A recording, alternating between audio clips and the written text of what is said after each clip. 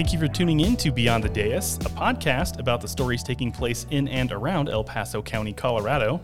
I'm your host, Scott Anderson, and my guest today is Captain Doug Hansen, El Paso County Coordinator for the Salvation Army. How are you doing today, Doug? Doing well. Good to be here. Good. Thank you for having me. I appreciate it. So today we're going to be discussing the ins and outs of the Salvation Army and how they are putting American Rescue Plan Act grant funds to good use in the community. But first, if you're interested in more stories about ARPA funding throughout El Paso County or hearing from county leadership about local government priorities and how they operate, you can find additional episodes of this podcast on your podcast platform of choice. But let's go ahead and get into it. Doug, if you can, share a bit of background about the Salvation Army. How long have you guys been here in the El Paso County region, and what is your main mission? Boy, a bit of our background. You've asked for a lot of information, but... I'm just going to sit back and relax at this point, so now it's all on you. Go ahead. Well, I am getting a little bit better at summarizing this, but the Salvation Army, we've been around since 1865. Yep, we started, we're based out of London, England. We are a church. Most don't know that. They think that I, as a director of the Salvation Army, fold dirty clothes all day or something to that effect. But no, we are the world's largest nonprofit, and we've been in Colorado Springs and in El Paso County since 1889. So 133 years, and we do a lot of different things. So the Salvation Army as a church, our aims and goals are very evangelical and Christian in nature. Our three legs of our mission is to save souls, grow saints, and then thirdly, to serve suffering humanity. And it's that third leg that perhaps gave us a claim here in America. And it's just the things that we do for the general people in society. We certainly want to preach the love of Jesus like any church would, but we get really caught up, especially adding to that, but showing the love of Jesus. And so it's the services we provide, the food, the lodging, the caring for the community. And we never require anyone to listen to be proselytized to. That's not a requirement for services, but it is the why behind why do you do what you do. Wonderful. And approximately how many people do you serve in El Paso County, and what communities do you serve? Yeah, great question. So we do serve all of El Paso County, so all of the cities that are inside there. And we do have multiple operations within the county, namely here in central Colorado Springs off of, I guess our close big cross streets are Circle and Galley. And then in North Fountain Valley area, South Colorado, Strathmore, Whitefield area, we have another operation that helps service people.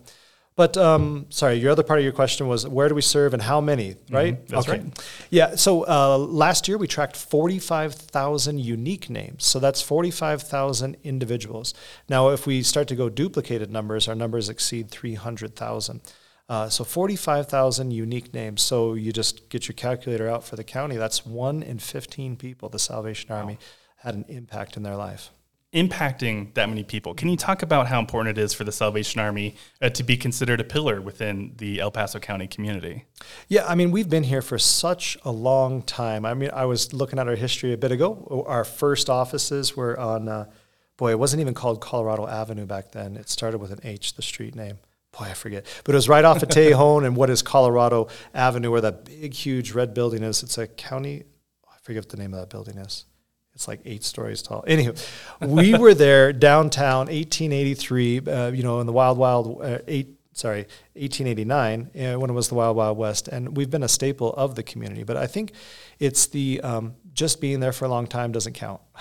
Yeah. That adds to it, but it's the services that we provide right now, and we have for the last 133 years. But why are we so important to this community? Boy, I think it's the breadth and the depth of service. We provide, frankly, so many different services. It kind of glazes over people's eyes as I start going on a long list. But it's that in those varied services, we have some things that are low touch point, but mass populous, like our Thanksgiving feeding program. It's very nice, and we fed over 2,000 people this Thanksgiving at 4 different locations within the county, home-delivered meals, and we'll do the same thing on Christmas Day. But it has a low impact on their scale of life. Sure.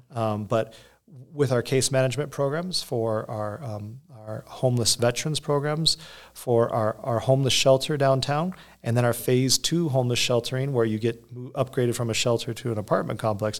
When those people graduate successfully into self-sufficiency, move out of needing assistance, getting a job, moving out on their own, that's a very deep or very lasting impact in their life. So that breadth and depth of services that we provide we think we're the largest service provider in the county with 45,000 unique names.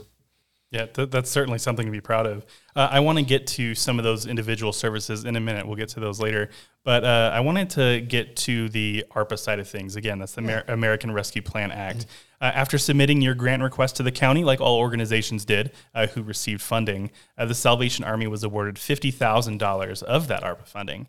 Can you talk about what that money has gone to fund? Well, first of all, that's a huge amount, and we very much appreciate it. You're helping continue this work that we're doing. So yeah, we use that to fund case management for homeless services. So the idea is that we're not trying to become the best we're not supposed to be the best at housing homeless people. We're supposed to be the best at transitioning homeless people from homelessness to self-sufficiency. And that's really where we excel at, but it can't happen but by case management. And we overemphasize that. I mean, people that want to do good in this sector and do things for homeless people on the fly just out of the goodness of their heart, well, that's valuable and needed, but it's really through the filter of nonprofits that can that have the bandwidth, the case management, that can provide services to help out individuals, I think is what is changing the needle. So what is moving the needle on homelessness? In the last 3 years, or the last 2 years, El Paso County has seen the point-in-time count. That's when we count our homeless population every third Tuesday of January, countywide, nationwide. It has to happen, every county in the nation. And our numbers have dropped. Which is a very unique marker in America. Now, people might say that they observe that homelessness is more dramatic, or that they've seen more people in their neck of the woods or downtown. But the reality is the numbers have dropped in key sectors of homelessness. In certain areas, they've gone up. In certain areas, they've gone down. But it's the work that in this county, not just the Salvation Army, but other agencies are doing to help not just house homeless people, but to transition them into self-sufficiency. And that's what ARP does. So ARP has helped us to be able to provide more case management. We've more than doubled the amount of case managers that we've had just in the last 2 years. Part of that's through COVID funding, the generosity of people in El Paso County, and really the American Rescue Act. I'm doing the acronym wrong, I'm sure. That's okay. ARP.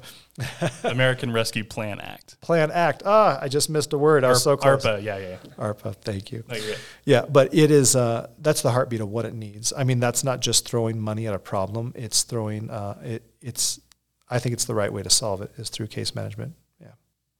And you mentioned a couple times about working with different organizations. I think, again, one thing that has been highlighted a few times on this podcast is the number of organizations, the number of nonprofits that it takes to make a change in a community. Yeah. Right?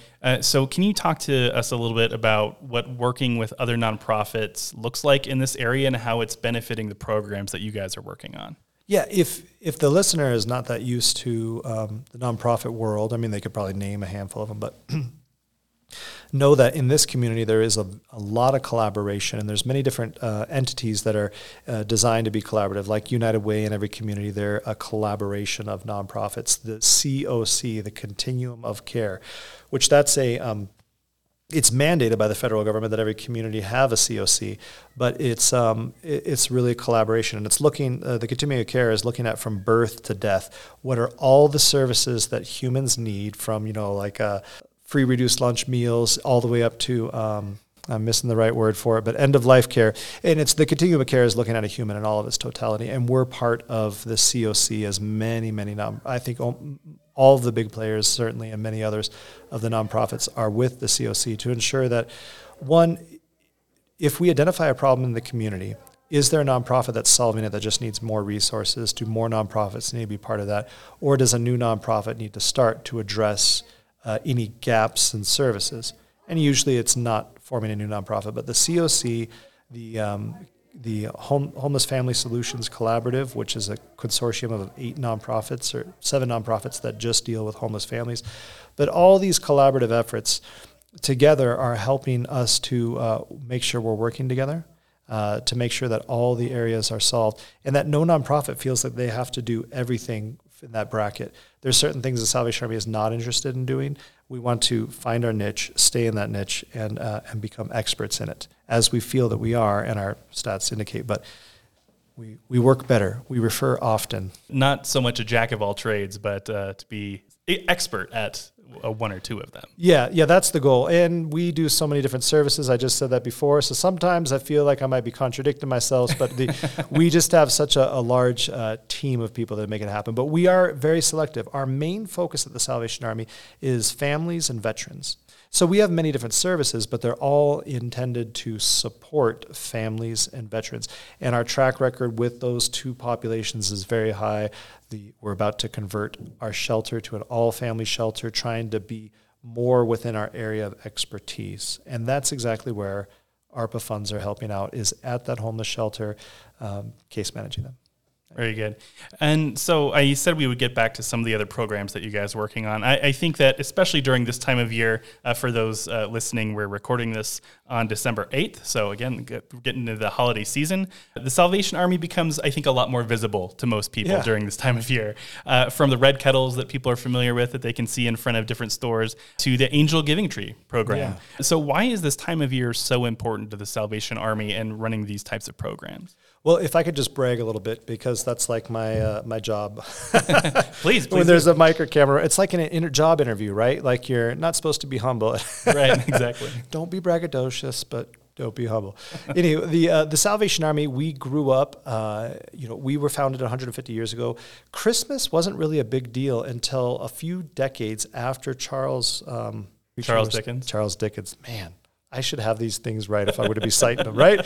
Forgive me. So Charles Dickens wrote that in the mid to late 1800s, and that is what was the birth of a meager, tiny holiday called Christmas that probably was as popular as Valentine's Day, but it grew up right alongside the Salvation Army growing up in America and globally. So those silver bells, the red buckets that you see all around town, we've been ringing those for 125 years.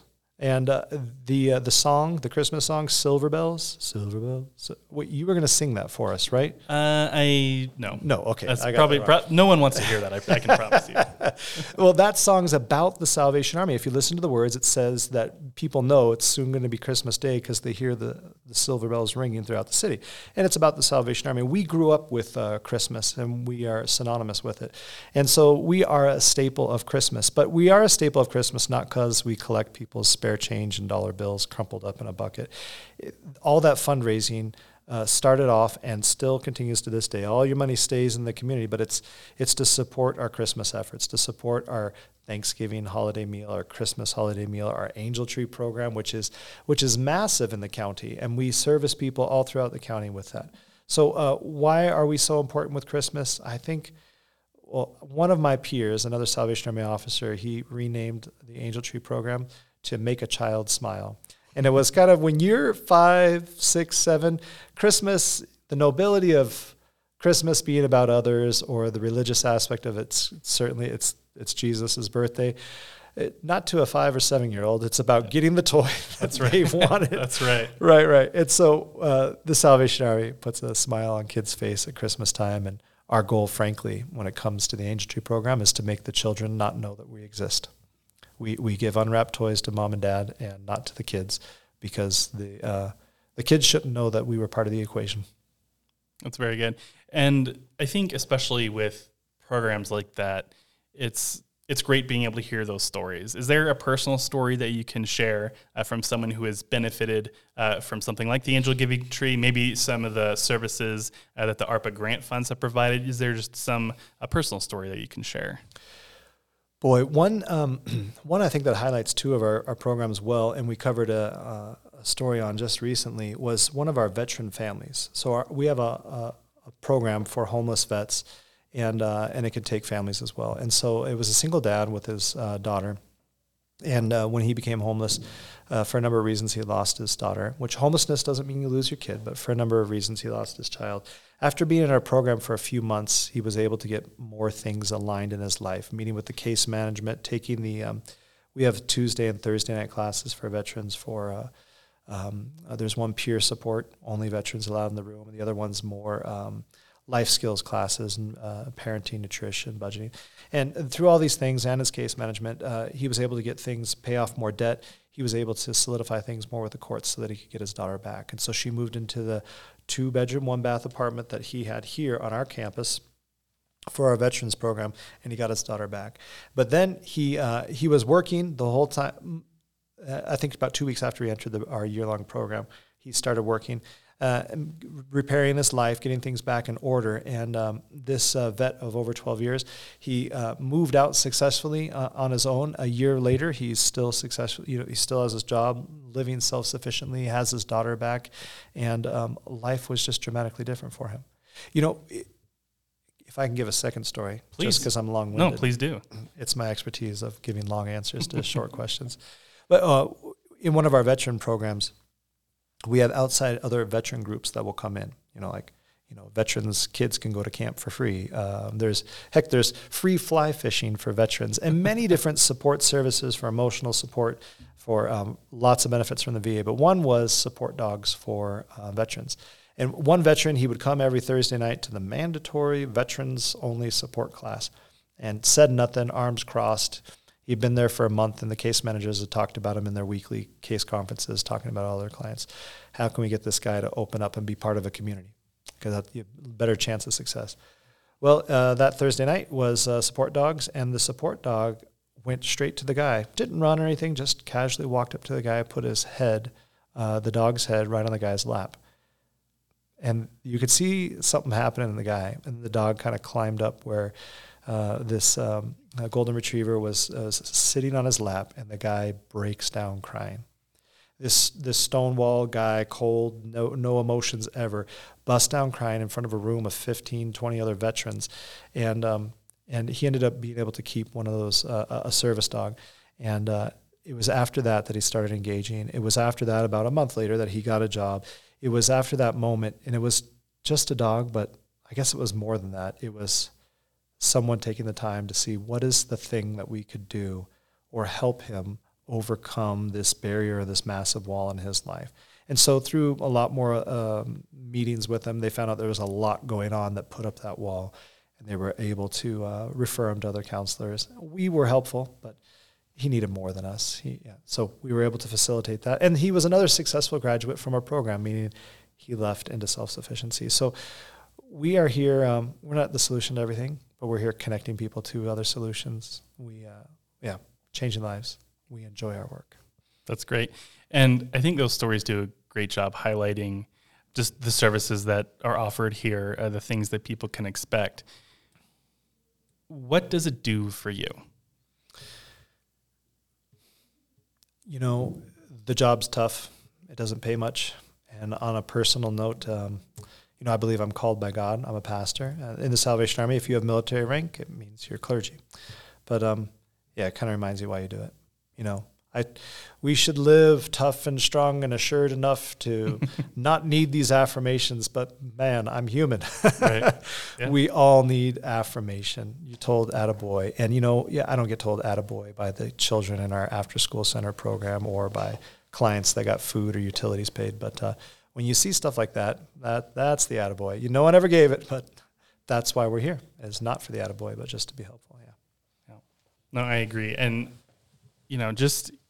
just seeing it. Again, this is a podcast. It's hard to translate emotion sometimes, but just seeing it in you, like I can tell, this is something that you care about, that it's important to you to see those individual successes. And you talk about scale. Again, Salvation Army has a very large scale, and I think people get impressed by hearing those big numbers. We serve this many people. We donate this much money. We gave this many toys, things like that. But again, to me, it's those individual stories, seeing that like one success and knowing that that person's life has changed because of that interaction. And because of that, that's going to exponentially increase the success of that person's life and people they interact with going forward. Good point. Again, Good point. with that in mind, how do you see the Salvation Army spinning success like that forward in these other programs that you're working on? Oh boy, don't get me started about the future, because we have a lot of big plans, and me and a few staff members were really trying to solidify a couple new big programs that we want to start in 2023. But on the big scale, so our main focus, veterans and families, what we want to do is we know in about 2 months, we're going to double our available bed space for homeless families. And there were 3 homeless shelters in town, now there's 1. And so the demand on us became so much more, and donors stepped up, and we got $400,000 to convert the shelter to an all-family shelter. That's great. We want to double that again. So that would be quadrupling by building on our campus a new homeless shelter. And we believe that the geography of where we're at, near Circle and Galley, is a much better place for families than the downtown corridor. And there's a food desert, there's very few food options, or mid-level jobs, which is exactly what we're trying to get our clients to. Low level won't be successful enough, and the high level, they need a stair step to there. Mm-hmm. And so we think we're poised. We're in a great spot for it. We have land that we own. So that is our future plans, is to build on this campus. But it's also to take our veterans program, which is rated number 1 in the state. I should have led with that one. We have you got to save something for the end, man. That's good. Our success rate, if a homeless veteran enters our program, 85.7% of them graduate into self-sufficiency. And it's rated number 1 in the state for a homeless veterans program. And so we want to double that. I mean, the VA has asked us to expand, and so we're in the middle of writing our next grant for the VA homeless one, and we're trying to maximize our units, but we need more. So we're looking to build on our property to quadruple homeless families and to double the veterans program, which would actually put them about even right now. So veterans and families, we want to double down on that, to double down on both of those things, and then the supporting programs that would make them successful, like adding all-day-long childcare for families. And many other programs, but those are just some of the really big highlights that, frankly, are going to take the whole community's support. I mean, we're thinking it's going to be for the 2 buildings that we need, and the park next to the building and all that kind of stuff. We're thinking it's going to be $20 to $22 million. And so we're looking at a lot of other government entities and foundations and major givers that'll make it happen. But ultimately, it'll take a little bit of help from a lot of people. Or a lot of help from a lot of people. Sorry, Sure. I said that wrong. Sure. No, totally understand. But that's our future. No, that's wonderful. And so for those who may be seeking those services, veterans, families, or whomever else might be able to take advantage of them, how can they best go about obtaining those services? Yeah, great question. So the 3 different audiences that we create our website to attract is donors, volunteers, and clients. Maybe I said that in bad order: clients, volunteers, and donors. Anywho, so if you go to our website and you begin to scroll down, you'll start to see the many different services, and usually there's a click for a secondary page where people. I think our registration for toys has ended because distribution is coming up real soon. But that's where you would have registered for toys. If you need rental assistance, there's a link there to our secondary website that we have. But that's where you're going to find all of our services. You'll see I want to volunteer in this page. So if you're on the other end of the spectrum and you want to give time, we have, Kali, I think it's 6-7 different volunteer opportunities. One of the big ones, ringing the silver bells in front of stores. That very much helps. Heck, that could be more impactful than your donation, is the money you raised while ringing a silver bell. And then there's, of course, ways to donate if people went to our main website. And that website is helpcoloradosprings.com. Helpcoloradosprings.com will take you there. Before we go, is there anything else that you'd like to add about the Salvation Army, about any of your programs, any other thing you'd like to share? Hey, we generate no income, but we have a budget.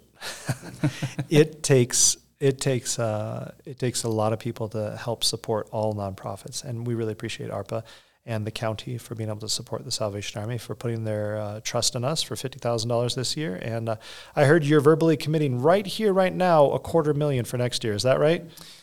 I'll have to talk with my wife about that one, but I'll get back to you. I'm at the county. I'm just playing, brother. But no, we couldn't do it without the many government entities and foundations and donors that support us. So thank you so much. Absolutely. Well, thank you, Doug. I appreciate you taking the time today and for the work that you guys do here at the Salvation Army. So thank you. Thank you. If you're interested in listening to additional episodes of Beyond the Dais, you can search for us on Spotify, Apple Podcasts, Google Podcasts, and Amazon Music. Thanks for listening, and we'll see you next time.